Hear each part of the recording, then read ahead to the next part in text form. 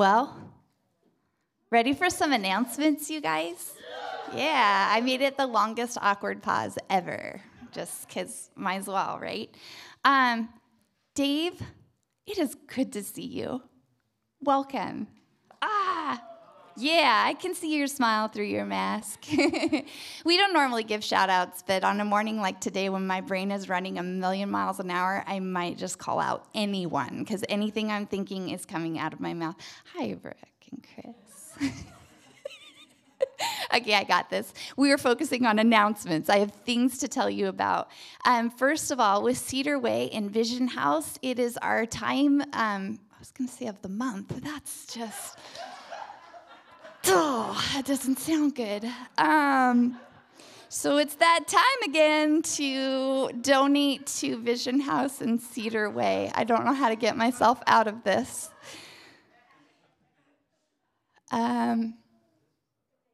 Okay, items that are needed. It's not this coming Tuesday, but the next one, the 16th. And so we have a list of items that you can sign up for. It's a digital sign up through signup.com.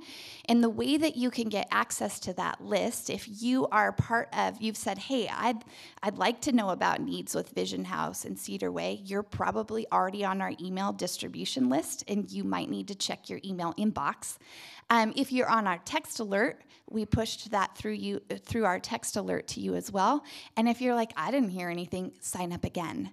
And the way that you can sign up for that is right here.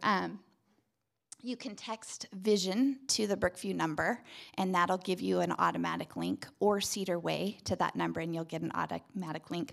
Or you can fill out your online communication card, and there are boxes for Vision Way and Cedar Way. Vision Way, Cedar Way, house, home. Can I quit? Okay, okay. But here are some of the things that we're needing. Fresh produce is what we typically bring to Cedar Way, to the pop-up pantry there.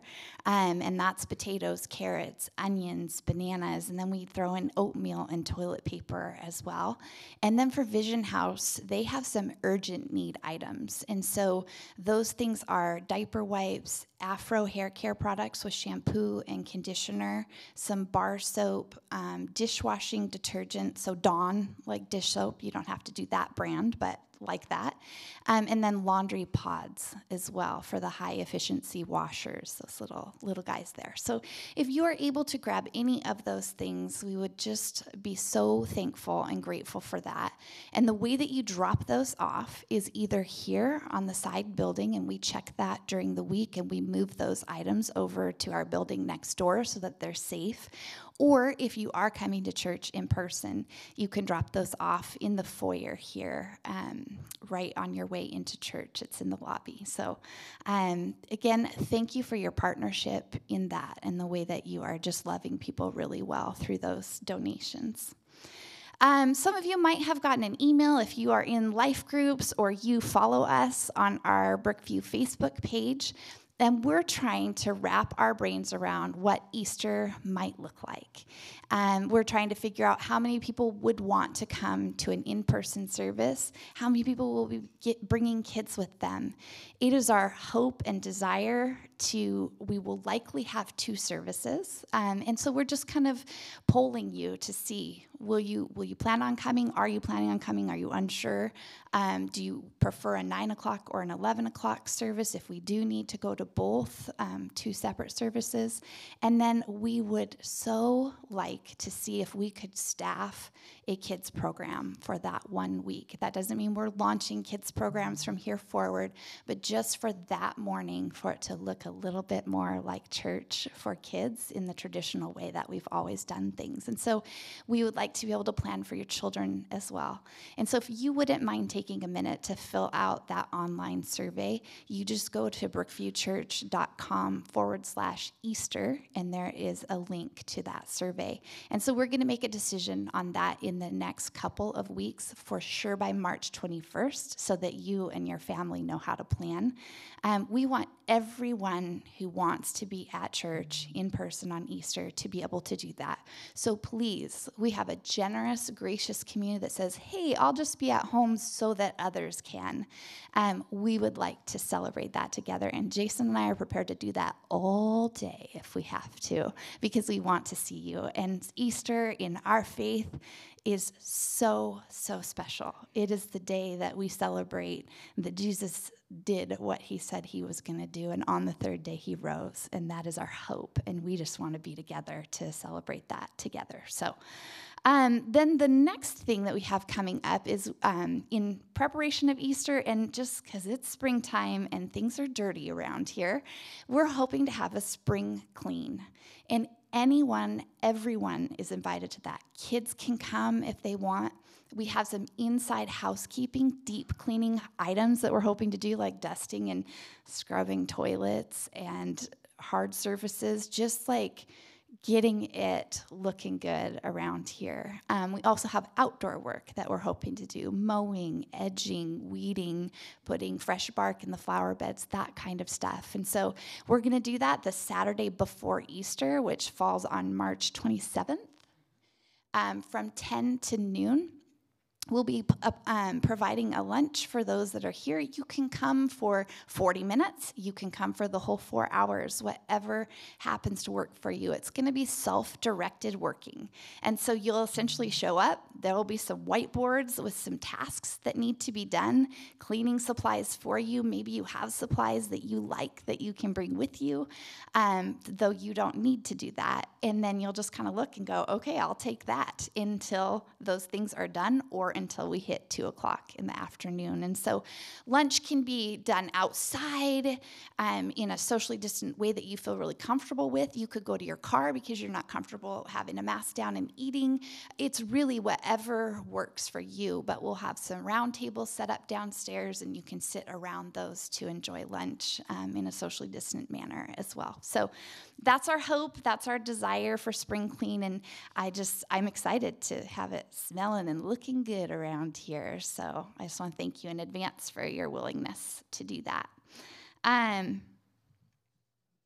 As we have talked, Jason and I have been visiting life groups over the last few weeks, and we might be coming into your group. But we realize that there are many people that didn't realize that we have an online communication card, which means maybe they're fast forwarding through my announcements. You miss a train wreck every week. But we just want you to fill that out. If there are ways that you want to communicate with us, you simply go to brookviewchurch.com, you click on the contact tab, and then the first thing you'll see is filling out that online communication card. So we'd love to hear from you if you have questions or there are things that you want to respond to this morning. And then the very last thing, as the world is opening up a bit and more people are feeling like, hey, I think I'd like to try church in person, we would so love to have you here. And we'd love for you to please, pretty please, fill out an RSVP online for coming into church. That helps us to know when we're close to our capacity and what we need to do to keep everybody safe and just to gather in a respectful way together. So that's super helpful, and I just want to say thank you to those of you that are RSVPing for church in person. That's really, really helpful for us. And so if you haven't come to church yet and you're feeling like, well, I probably shouldn't go because there's lots of people there and now I'm an outsider and I'm not on the inside, stop it. Come here. We will not hug you. I will give you a shout out like I did to Dave Bendemeer, but other than that, it's pretty painless. Okay, that's all that I got. I did it.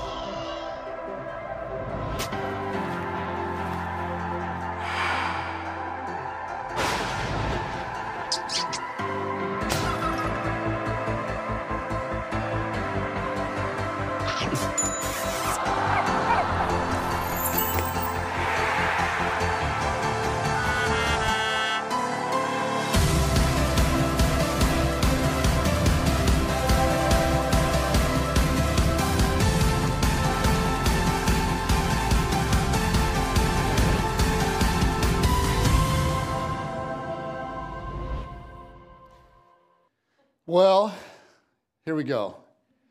Today we're going to start a 4-week series that's going to lead us up to Easter, and I'm calling it The Pursuit of Happiness because we all want to be happy, right? And so to launch us into this, I actually want to be very transparent, and I want to give you guys a little bit of my story that I've never shared, and I'm serious about this. Some of you have come to Brookview since like 2003. And for whatever reason, I'm not hiding this. I'm not ashamed of it or anything. I've just never really talked about this part of my life from the stage before. And I feel compelled to kind of start this series with it because I think it's going to help launch us into where we're going. But here it is. When I was 10 years old, my mom and stepdad got divorced. My mom left my stepdad. And from that point on, it was just my mom and I. Didn't have any siblings, just the two of us. And when that happened, something fundamentally shifted in our relationship. And it shifted from sort of a natural parent-child kind of relationship to almost being peers. She was like hungry for a friend. And so we became buddies. She didn't have a spouse to talk to about life, and so she talked to me. And she would talk to me about everything. She talked to me about the guys she was dating. She would talk to me about all the things in her life that were stressing her out, all of her fears, all of it. And I was kind of suddenly thrust into this adult world. And so I had to kind of grow up a little bit, which was not all bad. But also, I was trying to process realities that I didn't really have the maturity for. Like she would talk to me about how we couldn't pay the bills and we might end up not having anywhere to live. She would talk to me about relationships with men that she was having. She would talk about that sexual part of it. She would talk to me about her darkest fears. She was a deeply transparent woman and really almost had no filter. Okay, so after this morning's announcements, some of you might be thinking, it's true. Like, you have married your mother. And I assure you that I did not marry my mother. There are great differences. But okay, my mom had like no filter. And again, in some ways that was good. Like, I tend to be pretty transparent myself, and I think that a lot of that actually came from my mom. But it's just sort of what I knew. But my mom also had bipolar disorder, and it was pretty severe. So she could go into these raging manic episodes, talking 1,000 miles an hour and spending money like crazy that we didn't have and making dreams and plans that really were not in touch with reality. Or she might like crash in a fit of depression that would last for weeks, sometimes even months. She might go a week or two and not get out of bed, not shower. And during those kind of downtimes, she would become suicidal. And so she would need to stay in mental hospitals for stretches. And so all through my teens, she would be gone for days or a week at a time, and she would be at the hospital on suicide watch. And then she would get her meds regulated and kind of work through it all, and then she'd come home. But as transparent as she was, she didn't hide any of that, and so I knew about all of it. Now, I got to be like 15, 16 years old, and at that point, when she would be gone, I would just stay by myself. We had a condo, and I would just be there. No accountability, no supervision. Mom was in the hospital again, and I was in this group of friends in high school that started to go nuts with alcohol. So this partying thing got like very real for me. A lot of drinking and a lot of parties where boys and girls were kind of messing around, and this is just the way it was. This was my life. It was sports and parties. Now, I don't want to paint like, my mom loved me dearly, and I knew it. Like, she was at every game. She was my biggest fan. She believed in me. She adored me, like, and I felt that, like, I was her world. In fact, at times it felt like I was maybe her only reason for living. And so I was loved and I was supported, in fact, far more than most. I truly was, and I feel fortunate. But sometimes she would come home late from something, and we didn't have cell phones back then, right? And so I would start thinking there was no way to get a hold of her, and I would just start thinking she finally did it. She drove off a cliff. I'm on my own. And then eventually she would walk through the door and it would be okay. Now, as a 15, 16-year-old, and I think many of you know all about this, I felt a lot of pressure just to be successful. For me, I wanted to be a star athlete. I wanted to be popular. I wanted to look impressive and make people say, wow. And that desire led to all kinds of fear and anxiety, what if I'm not good enough? What if I fail? What if people aren't impressed by me? What if they don't like me? What if I don't turn out to be anything? And that, in combo with all of the talk around my house about suicide, it had an effect. And so all through high school, and for me in my darker moments, I had very high levels of what they call suicidal ideation, which means I thought about it a lot. And so I would dream of different ways to do it and fantasize about how people might react when I was gone. And so one night, we were at kind of our usual party spot. And what we would do is go down to the beach and then walk down the train tracks. And we would find some remote area along the tracks, and we would party. And then when a train came, we'd all get out of the way. Well, one night, it was getting pretty wild, and everybody had kind of gone over the top, and I heard the train coming, and I quietly snuck off with the idea, I'm not getting out of the way. And we all had too much influence and liquid influence, and so it's actually really miraculous. But just in time, one of my friends noticed that I wasn't there and had the sense that something was really off. And a whole team of my friends came and saved my life. Now, one of those kids was a Christian kid from a Christian family. And his mom was a Young Life leader, and he was super, he was a Young Life guy who at that point was teetering with what his life was going to be about. But he went home that night, and he told his mom about that right away at 2 o'clock in the morning, and it scared him to death. And it just sort of woke him up. And he got real serious about his faith. He got real serious about bringing me to faith. And unfortunately, I couldn't have possibly been more resistant. I had no interest in Christianity. I had no interest in Jesus. I had no interest in religion or any of it. I just wasn't having it. I was as closed off to all of it as you can be. But my friend and his small group, his campaigners group with Young Life, guys from high school, they started praying for me. And they were relentless. And so for 3 years, they just prayed for me. They prayed and prayed that God would somehow reach out to me. And then we all graduated, and their Bible study thing ended, and we all went our separate ways. And about 18 months later, after that, after we all graduated, God broke through, and he reached me.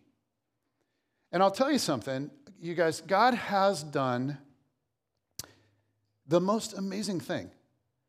Because for me now, it's been 28 years of walking with Jesus. And God has done something. He has filled my life with joy. And he has filled it with peace. And I think, we look at that and we go, well, of course. I mean, that's to be expected, right? I mean, following Jesus is supposed to lead to joy. It's supposed to lead to peace. Jesus promised that it would. And I'm here to tell you, I'm here to testify, as they say in some churches. Amen. That for me, this has actually worked out. This has been my reality. Jesus took a scared, depressed, suicidal kid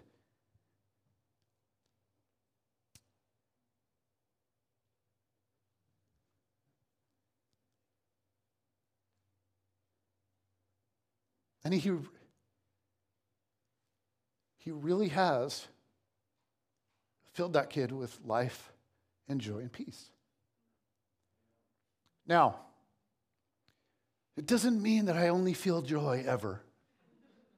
The only person in the world that I know of that's like that is Bob. And I don't want to pretend that I'm competing with Bob Crozier for the most joyful person in Briar. I'm not.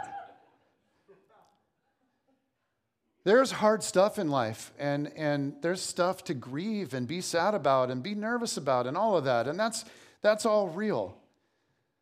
But I have really walked through some tough stuff over the years and yet still experienced, while simultaneously being sad, there's also this presence of joy and peace and hope, and it has carried me. So part of the gospel, part of the good news of Jesus, a big part of it is this inextinguishable joy that can actually come to us. And so here's what I want to do over the next 4 weeks. Like leading up to Easter, I want us to ask the question, how does this work? How does following Jesus actually lead us to joy? Because I think we all want to be happy. So how does this work? And of course, we could spend years on this and barely mind the topic, and we're only going to spend 4 weeks on this. But we're going to dive into a book in the Bible that is all about joy. It's the book of Philippians, which is just one of my favorites. And the thread woven all throughout the book is joy. Joy in the midst of really hard stuff that's going on. And so this entire series is going to be rooted in Philippians. And so like as we dive into this, I want to show you guys something. Some of you know that I'm falling in love with a resource that helps people engage the Bible. And it's called the Bible Project. And there are these videos that explain Scripture. And there is one for every single book in the Bible. So if you're reading through the Bible and you come across a book and you're like, what's going on here? I don't understand this. You can go to YouTube and you just keyword in the Bible Project and the particular book of the Bible that you're wanting to look at, and it'll give you a video giving you the background information and kind of the main ideas for the whole thing. As well as there's tons of other stuff. You go to BibleProject.com, there's stuff like on creation and angels and demons and Satan and where did that come from and all kinds of stuff, love and joy, okay? What I want to do this morning is just show you guys the one for Philippians and just sort of set the tone for where we're going to be over the next few weeks. So this is it's about 8 minutes long. It moves fast. There's a lot of content. So fasten your seatbelt. Here we go.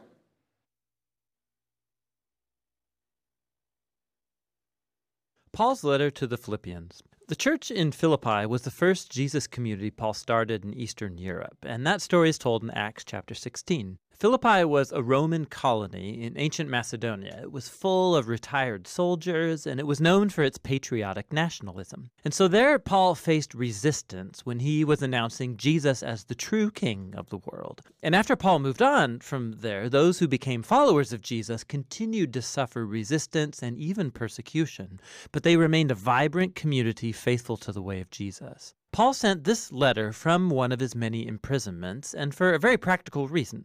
The Philippians had sent one of their members, Epaphroditus, to take a financial gift to Paul to support him in prison. And Paul sent back this letter with Epaphroditus to say thank you and to do a whole lot more. The design of this letter doesn't develop one single idea from beginning to end like many of Paul's other letters. Rather, Paul has arranged a series of short, reflective essays or vignettes, and they all revolve around the center of gravity in this letter, which is a poem in chapter 2. It artistically retells the story of the Messiah's incarnation, his life, death, and resurrection, and exaltation. And then in each of these vignettes, Paul will take up key words or ideas from that poem to show how living as a Christian means seeing your own story as a lived expression of Jesus' story. So Paul opens the letter with a prayer of gratefulness, and he thanks God for the Philippians' generosity, for their faithfulness, and he expresses his confidence that the life-transforming work that God has begun in them will continue into greater and more beautiful expressions of faithfulness and love. And Paul then focuses on their obvious concern at the moment, which is his status in prison. Being in a Roman prison was no picnic, but it paradoxically has turned out for good to advance the good news about Jesus. So all of the Roman guards, the administrators, they all know that Paul's in prison for announcing Jesus as the risen Lord. And his imprisonment, it's inspired confidence in other Christians to talk about Jesus more openly. And Paul's optimistic that he will be released from prison, but it's possible that he could be executed. And as he reflects on it, that actually wouldn't be so bad, because for me, Paul says, life is the Messiah. And so dying would be a gain. For Paul, his life in the present and in the future, it's defined by the life and love of Jesus for him. And so if he's executed, that means he'll be present with Jesus, which would be great for him. And if he's released, well, that would mean he could keep working to start more Jesus communities, which would be better for other people. And so that's what he hopes for. And notice how his train of thought works here. Dying for Jesus is not the true sacrifice for Paul. Rather, it's staying alive to serve others. And so that's Paul's way of participating in the story of Jesus, to suffer in order to love others more than himself. Paul then turns to the Philippians, and he urges them to participate in Jesus' example by taking up this same mindset. He says, your life as citizens should be consistent with the good news about the Messiah. So these Christians in Philippi, they were living in a hotbed of Roman patriotism, but their way of life was to be shaped by another king, Jesus. And that might bring persecution, but they are not to be afraid, because suffering for being associated with Jesus, it's a way of living out the story of Jesus himself. Which leads Paul into the great poem of chapter 2. It's rich with echoes of Old Testament texts, specifically the story of Adam and his rebellion in Genesis 1 through 3, and the poems about the suffering servant in the book of Isaiah. This poem is worth committing to memory. It is a beautifully condensed version of the gospel story. So before becoming human, the Messiah pre-existed in a state of glory and equality with God. And unlike Adam, who tried to seize equality with God, the Messiah chose not to exploit his equal status for his self-advantage. Rather, he emptied himself of status. He became a human. He became a servant to all. And even more than that, he allowed himself to be humiliated. He was obedient to the Father by going to his death on a Roman execution rack. But through God's power and grace, the Messiah's shameful death has been reversed through the resurrection. And now God has highly exalted Jesus as the King of all, bestowing upon him the name that is above all names, so that all creation should recognize that Jesus the Messiah is Lord, to the glory of God the Father. Now, that last statement is astounding. Paul's quoting from Isaiah chapter 45. It's a passage where all creation comes to recognize the God of Israel as Lord. Paul's point here is very clear. In the crucified and risen Jesus, we discover that the one true God of Israel consists of God the Father and the Lord Jesus. And so for Paul, this poem, it expresses his convictions about who Jesus is, and it does more. It offers the example of Jesus as a way of life that his followers are to imitate. And so that's why Paul immediately goes on to tell two stories. First about Timothy, then about Epaphroditus, because they are both examples of people living out Jesus' story. So Timothy's like Jesus because he's constantly concerned for the well-being of other people more than his own. And Epaphroditus, who the Philippians sent with their gift, he ended up risking his life to serve Paul in prison. He got so sick he almost died trying to help Paul. But God had mercy on him and Paul by sparing him the loss of a friend. Paul's point here is that these are the kinds of people who are living, breathing examples of the story of Jesus, and they are worthy of imitation. Paul then turns to his own story as an example.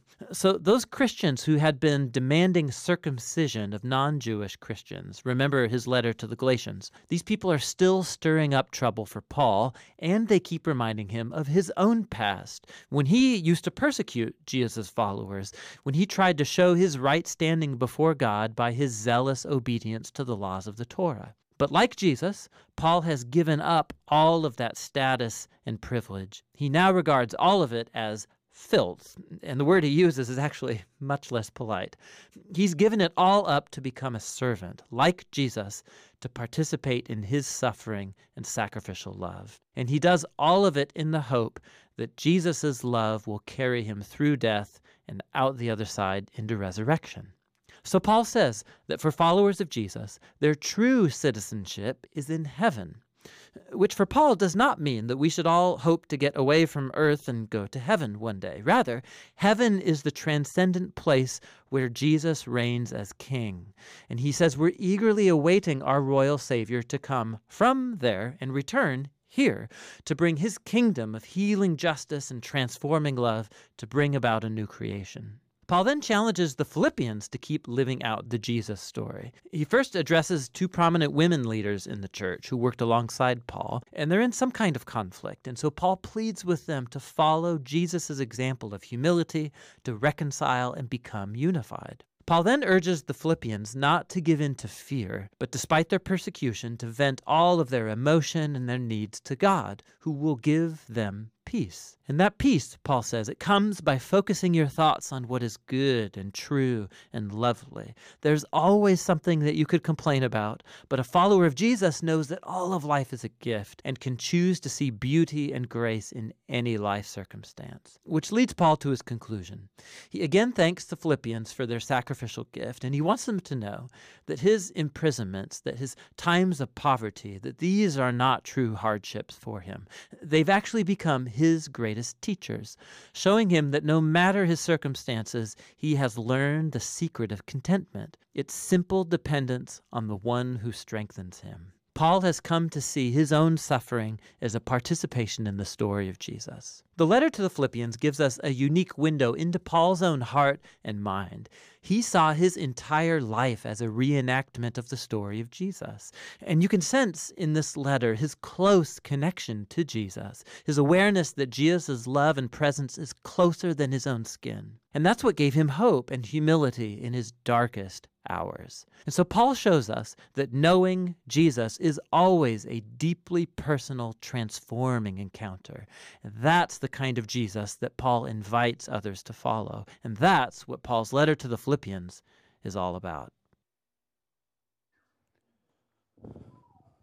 You got that? I'd like to ask you to picture something in your mind. I want you to think about the happiest, most joyful person you know. Not Bob, I already took Bob. Think about the happiest, most joyful person you know. I want to give you a second, visualize them. And I don't mean somebody that's like plasticky, fake, just pretending all the time. Not that. I mean somebody that's like authentically joyful. They're in general very grateful in their life. They have a lot of optimism about the future. And when you're around them, they just breathe life and energy into you. Here's my question. Who wouldn't want to spend more time with that person? Okay, now alternatively, I want you to picture the most unhappy, most joy-challenged person you know. Get them in your mind. Don't look at them right now. But think of somebody that's negative and they're kind of bitter, kind of a complainer, someone that only seems to laugh at other people's expense, someone that always kind of plays the role of the martyr. Now think about that person, and here's my question. How much do you dread spending time with that person? Final question. Which kind of person are you? We live in a society where joy is becoming harder and harder to find. Mental health experts say that depression is about 10 times more common in our day than it was in the 1960s. Even though we're a lot richer and better educated, we're just richer, smarter, sad people. They also tell us that the average onset for depression in 1960 was 29 and a half years old. You guys, today it is 14 and a half. And when you think about that, there is something terribly wrong. We live in a world where lasting joy is becoming more and more and more elusive. People can't figure out how do I get it and how do I keep it? Happiness is being studied a lot by social science and written about more than ever, by far.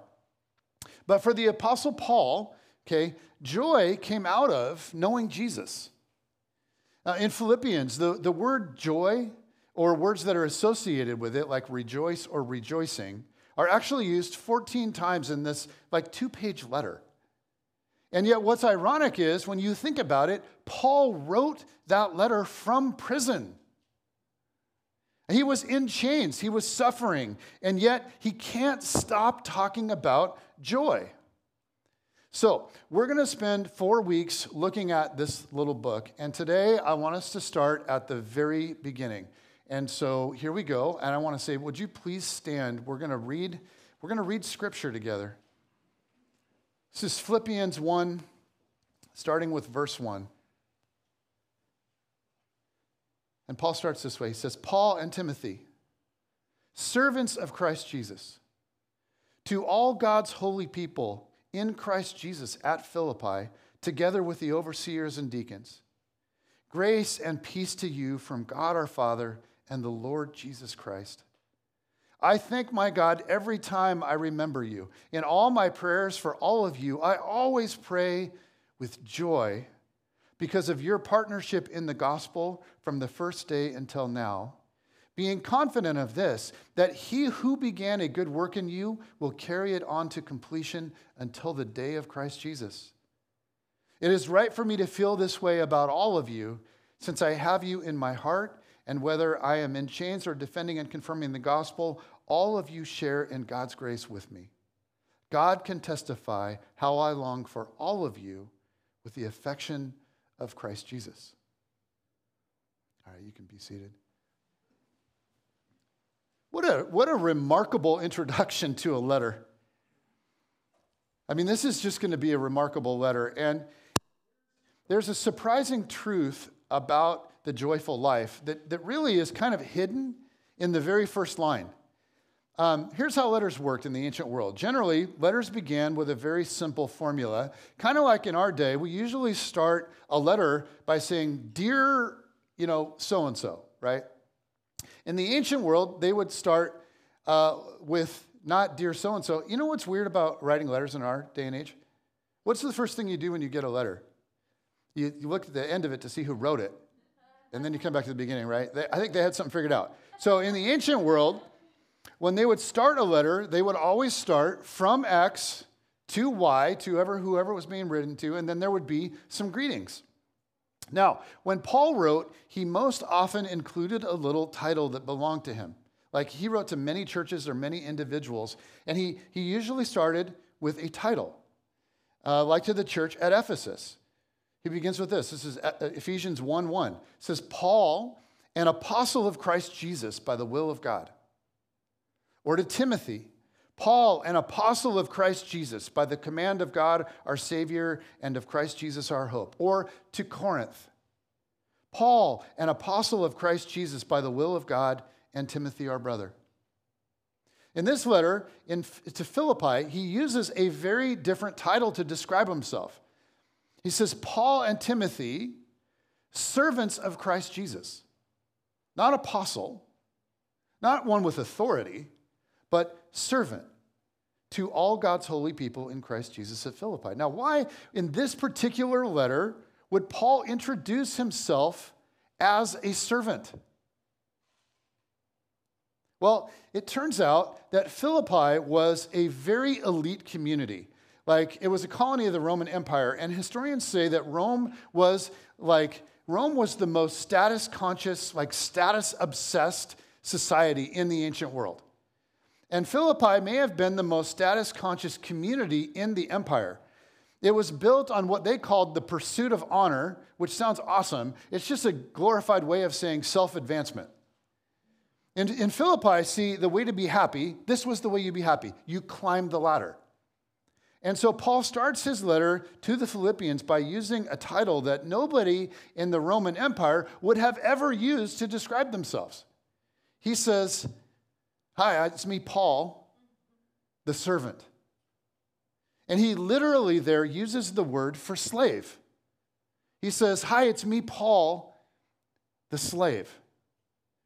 And he goes as far down the ladder as you can go. He says, you know what? I am not the master of a pleasant life or the ruler of a successful life. Here's what I am. I am the servant of a great king and a great cause. And this is what brings us to what I think we might call the happiness paradox. And this is going to be at the core of everything that we talk about throughout this series. Here's the paradox. I will never be happy if the ultimate goal of my life is to be happy. Happiness is one of those things that comes to us only as a byproduct when we're actually pursuing something else. There is, it turns out, something that's even better than the happy life, and it's what we might call the meaningful life. And you guys, there is a huge difference between the pursuit of happy and the pursuit of meaning. And there's all kinds of research around this now, and it turns out that happiness without meaning actually becomes very shallow and very self-centered, and that's why it's so elusive. That's why it's so fragile. We think, I can be happy if I can avoid pain and if everybody likes me. I can be happy if I get what I want. I can be happy if things go well.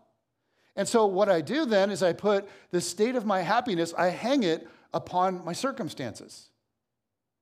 Right? People don't have a job, and they think, you know what, I'll be happy when I get a job. And then they get a job. And there's all this pressure and stress and coworkers and like a boss. And so eventually people think, you know what? I will be so happy when I can finally retire. I'll be happy when I'm done with my job. It's really interesting. There are studies on this stuff. When people retire, and this is really common. What often happens, not always true, but what often happens is that happiness, happy goes up temporarily, but underneath that, meaning goes down because they don't find any place to contribute. You think about the way vacations often work. Right? People dream and dream and dream, and they wait and wait and wait for the vacation, and then it happens. And if they make the thing too long, 12 days in Cabo, by the end of it, they're going stir crazy. Why? Because after a while, meaning is just lost and it goes down. Sometimes when people come into a large chunk of money and they decide they're going to just spend it all on themselves, a new car, bigger house, nicer stuff. And again, happiness goes up for a moment, but meaning goes way down. Now, here's something that a lot of people want. That is, when you think about it, it's weird. It's really confusing. Here's what a lot of people think. I'd be happier if I had some kids.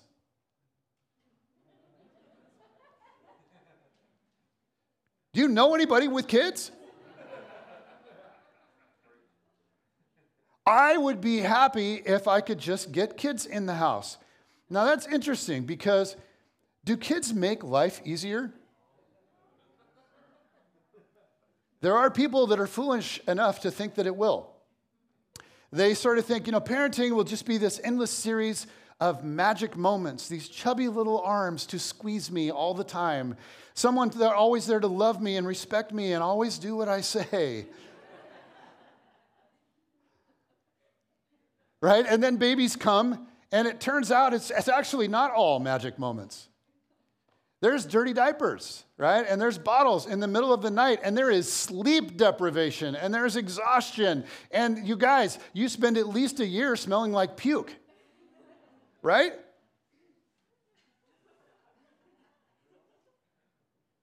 I mean, having children turns out to be expensive. It's costly. It's exhausting. It's draining. And you guys, you can't deny it. It's gross. And so when it comes to happy, this is the interesting thing. What we see is the inverse. When kids come into the house, what happens? Happiness goes down.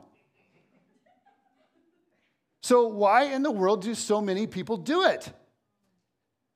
Because while happy may go down for a season, meaning goes way, way up. See, like being mom or dad, to somebody, it turns out to be like meaningful. And when you get to the end of your life, what you realize is it's meaning that matters the most. It is meaning. And so here's the point of what I'm saying, and this is a big, big deal. God has wired us so that we will only grow in sustainable joy when there's increased meaning in our life. In other words, okay, if you aim at meaning, you tend to get happy thrown in. If you aim at happy, you'll get neither happy nor meaning. So if we want to be individuals and we want to become a community that's filled with joy, then we need to pursue something that is better than the happy life, and that's the meaningful life. So for the rest of this message, I just want to share two very simple observations about a meaningful life and how it actually leads to joy. And here's the first one. The first is suffering can interrupt the happy life. Suffering will interrupt the happy life. But suffering is powerless to stop the meaningful life. See, if you pursue happy, then you need your circumstances to be just right. But if you pursue meaning, you can find it even when the circumstances of your life are not what you want them to be. And we see this in a big time way with the Apostle Paul.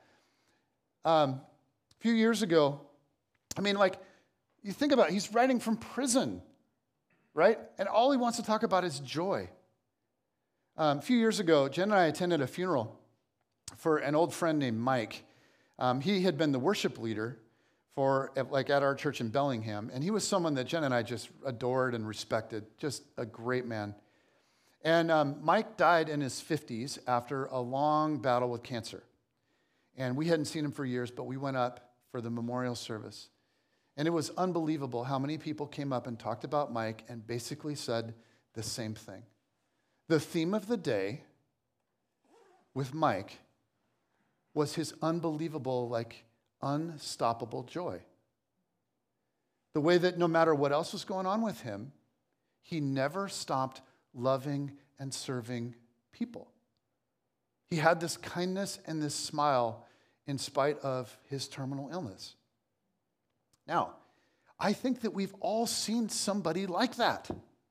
We've all seen somebody that we respect. And it might not be terminal cancer, but you watch them going through hell. You watch them going through hell, and you see that there is still joy. Why? Because suffering is powerless to stop the meaningful life. It's interesting, whenever we go to Haiti with teams, we've been going to Haiti since, 2008? And whenever we go to Haiti with teams, people, it's like every time, people are always surprised. For most people, the level of suffering in that country, and they have a vision of how much suffering there's going to be, and then they get there and they go, wow, it's worse. And it exceeds their expectations. People are living in trash, and they have no jobs, and they have very little hope of anything being different. And yet somehow, even in the midst of all of that, there's joy. They laugh, and they smile, and they joke. And most people are just like, what's happening? Right?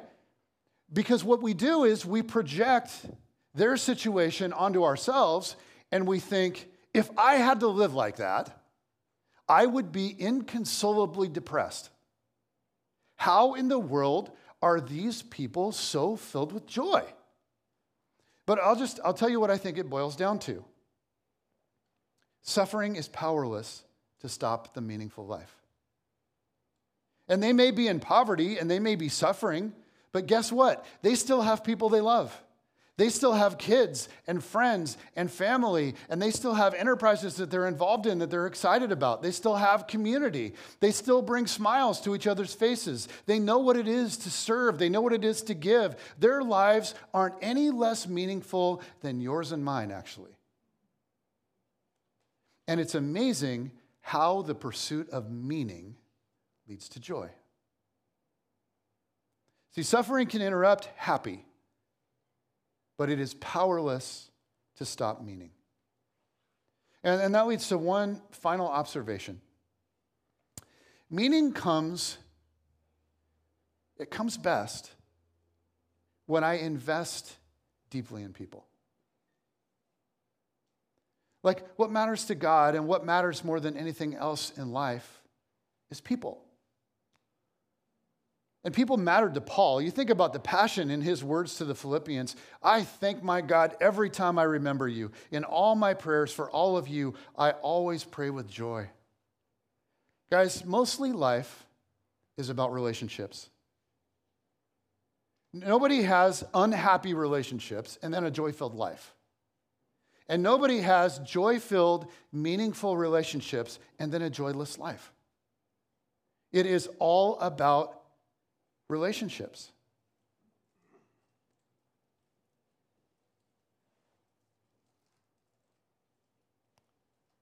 Meaning comes most when I invest deeply in people. And I want to tell you about a season in my life where this just became super real to me. I talked about this years ago, but a few months after Jen and I got married, we decided to start a church. This church. And we lived up in Bellingham, and we said, okay, we're going to go down to the Linwood area one day, and we're going to start a church. And we dreamed about it, and we worked for 3 years to get ourselves prepared to do it, because I was a brand new Christian, and it was like, I should probably know something about the Bible. And so after I got my psych degree, my undergraduate degree at Western, I went to grad school, and I got a master's in like theology and Bible and church leadership. And Jen and I served in our church in Bellingham as much as they would possibly allow. They were like, go home. You know, I did a really long internship, and Jen worked full-time in the church office and sort of gained experience with the inner workings of a church. And we were just like sponges, just like soaking all of it up, just learning. Thank you for that, Brooklyn. You weren't even a thought at the time, but I'm so glad you're here because you bring me meaning. Okay, but after 3 years, it was time to make the move and do this thing, right? And so we had about 2 months until we pulled the trigger on it. We kind of had it all lined up. We just needed to secure the funding. And I had a beat on that. So I was like, and so for 2 months, I just needed some temporary income. I was done with seminary. I wasn't getting student loans anymore. And it was like, okay, I got 2 babies, and I better put some food on the table, until we move and I have some income from starting this church. And so I got a very temporary job working at an oil refinery. And I was like, you know what? I can do anything for 2 months. I don't know anything about tools. I never took metal shop in high school, which was mind-blowing to all the guys that worked at the refinery. They're like, what? You never took metal shop? I'm like, no, man, I took advanced English. And so I was like, this is really not the best use of my skill set, but I'll figure it out. I can do anything for 2 months. So I went out there and I did that, and you guys, it was awful. I mean, it was awful. I did not know what I was doing, and I didn't have any friends. And there were people there that figured out very quickly that I didn't know what I was doing. And you wouldn't believe this, but they are not the nicest when you don't know what you're doing. In fact, they're really not that nice when you do know what you're doing. But I was like, that's okay. It's okay. Me and God, I can do this. I can do anything for 2 months. And so Jen and I pitched our vision to the elder board of our Bellingham church, who adored us. And we said, okay, we want to start a church, and we're asking you guys to help us. And you guys, my pitch to them was so good. It was brilliant. Okay, check it out. Here's the essence of it. I said, okay, you guys, for the cost of hiring just one more staff member, okay, which they already had 18 or something, one more staff member, what's it going to do for you? For the cost of adding one more full-time staff member, you can invest that salary in starting an entire church. And within 3 years, it could be self-supporting. There's no other ministry that you could start that within 3 years would be self-supporting like that. I mean, Think about how awesome that is. And we can move down there, and there's all these people in that area, and they need Jesus, and they need community, and they need grace, and they need relationships, and they need it all. This is going to be awesome. You're feeling it, aren't you? You're in. Good. Yeah. Okay, but I followed the pitch at the board meeting by saying, okay, but don't make a decision right now. Just pray about it. And I want you to really think about it. And here's what I'll do. I will meet with each one of you individually over the next month. I'll take you out for lunch or dinner or coffee or whatever. And I want to hear what you think, and I want to answer any questions that you have. Then come back together next month, and you guys make a decision. And I did. I met with each individual board member answering questions. And Jen, as she does, made all these beautiful charts and diagrams and timelines and everything. And they're like, wow. And I'm like, yeah. And it was impressive. And every single one of them, when I was meeting with them, got all jacked up. I mean, I'd spend like 5 minutes with them. And then the next hour would be them leaning over the table, telling me why this was awesome, telling me why this was brilliant, telling me why I was the right guy for it, and Jen was the right woman for it, and how successful this was all going to be. Which is why I had no doubt in my mind. The board is 100% behind us on this. This is happening. There's no way that they were going to say no, except that they said no. They all met again and talked about it, and it turned out the timing of this whole thing was really bad. They were in a season where they felt like our church is getting huge and we're going 50 million directions all at the same time. We're not doing anything particularly well, and we need to consolidate, do less, and do it better. We need to quit shotgunning all this stuff we're doing. We need to rifle this thing. And so they reached out after their decision, and they said, we just don't feel like God's calling us to take on a new project like this right now. We believe in you, we believe in the vision, but we can't do it. Suddenly, we didn't have any of the financial support. And it was, you guys, it was devastating. I just did not see it coming. We had a great plan, but the support that I was sure we'd have, it just didn't materialize. And you guys, I was crushed. I mean, I was in shock. I was like, we'd been working for this for years. I was in shock and just depressed. And it was bad. I'm just moping around the house. And so after a few days, Jen said, knock it off. Suck it up, dude, and put on your big boy pants. And she got online. Actually, she's probably sweeter than that. She got online and she started searching around. And there was this really cool new thing called the internet that I had just discovered. And we found this denomination out there called the Christian Missionary Alliance. And they were extremely serious about wanting to plant churches. And so we fired off an email, and they got back to us. And we found this beautiful new partnership that really has been amazing. But from that point, it took over a year to develop and cultivate the partnership. And so you guys, I ended up working in that refinery for over a year and a half. I mean, it was hell. I mean, what started off being a 2-month thing that, okay, God, I can do that. It turned into over 18 months. You guys, I did not want to be there. I hated it. I was a fish out of water in that place. I didn't fit. All I wanted to be doing was starting a church, not doing construction. I wanted to build people, right? Not structures. I wanted to teach and counsel, not fit metal. But in that season, the most magical thing happened. The people that I worked with every day just became special to me. And eventually, I got put on a consistent crew. When I first got out there, every day they would put me on a new crew. And I was just like strangers every day. And just like, it was, I finally got on this, they put me on a crew and I stayed with those people. And it made all the difference in the world. One guy I worked with was a welder named Mike. And he was just a big, burly dude. And I remember right when I started on that crew, Mike and I got assigned this job for 2 weeks, just the two of us, and it was in a quiet part of the refinery, like off by the woods, where we could actually talk to each other and hear because it wasn't so loud. And the more we were together for those 2 weeks, the more he just opened up. He just started telling me about his life, telling me about his kids, telling me about his wife, telling me about his dreams and his fears and his childhood and all of it. And pretty soon, he started asking me about me.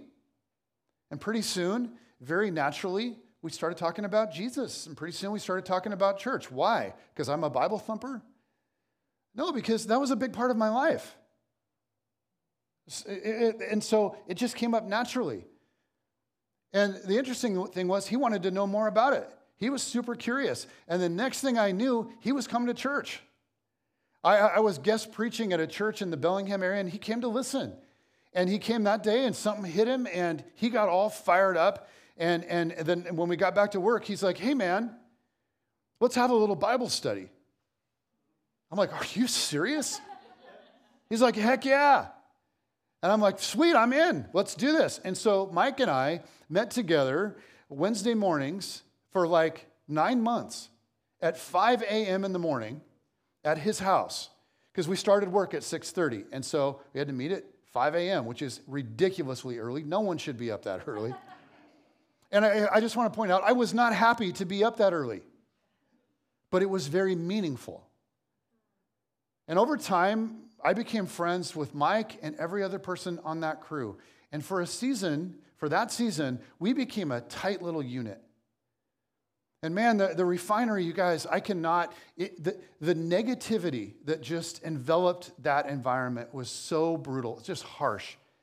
And in a place like that, it's like nobody wants to be the butt of everybody's joke, so they're always looking for someone else to pick on and deflect. It's almost like kids sitting around a table in middle school. I mean, it's just unbelievable. But what I watched God do in that little group over the next year or so was that in our little pocket, it just over time was becoming less and less and less of that. And God was using me to influence a culture. People started to treat each other so much better, and I could feel it, and it was really cool. And so Mike ended up inviting a bunch of other guys to our Bible study. I mean, we're out in the truck, and somebody rolls down the window, what's up, Mike? And he was a cool guy, everybody loved him. Like, what's up, Mike? He's like, what's up? You should come to our Bible study. I mean, I'm like, you guys, by the end of my time there, within 9 months, we had like 7 guys at this Bible study at 5 o'clock in the morning. And it was this crazy thing. And I'll tell you, this is what carried me through that season, was this sense of feeling like God is using me even in this season right now. I wanted to be starting a church, not doing this. And I was like, I don't want to be here. But God is actually, he has me here for a reason. And these people really matter to him, and I'm here for them. And I'm working with him to serve them and to love them. And looking back, I've been at Brookview for 18 years, you guys, but that was some of the deepest ministry that I've ever known. And it happened because I was the right person at the right time for a bunch of them. I mean, if you think about it, had I just been some strange pastor at some strange church in town, they would have had no interest in me whatsoever. It was only because I was wearing coveralls, and I was covered with black dust, and I had a hard hat on and eye protection and ear protection just like they did. It was only because in that particular season, I was one of them. And so, for a short time, they let me into their lives in a deep way. But you guys, without them, without that, it would have been like the darkest season for me. Jen and I sometimes, we'll talk about that season and just kind of smile. One time we were talking about it and Jen said, you know, it kind of reminds me of the story of Esther. I'm like, really? A bunch of dudes in coveralls? Reminds you of... She's like, yeah. You know the story of Esther. For such a time as this. Right, Esther is this humble and poor Jewish girl who, through crazy circumstances, becomes the queen of Persia. And she's like, I don't want to be the queen of Persia. And God's like, too bad, you're the queen of Persia, Esther. And she gets to be the queen of Persia, and God's like, and here's another thing, there's going to be a problem. And the king orders an edict unbeknownst to him. He doesn't even know what's going on because he's kind of an idiot. She's married to this idiot who's the king of Persia. And he passes an edict to have all of the Jewish people in his entire empire of Persia killed. I mean, he orders a mass genocide. And she's so high up, she doesn't even know what's going on. So her cousin, Mordecai, sends word to her about the crisis. And knowing that he and all of his people have their days are numbered. And he says those famous words to her, "For such a time as this."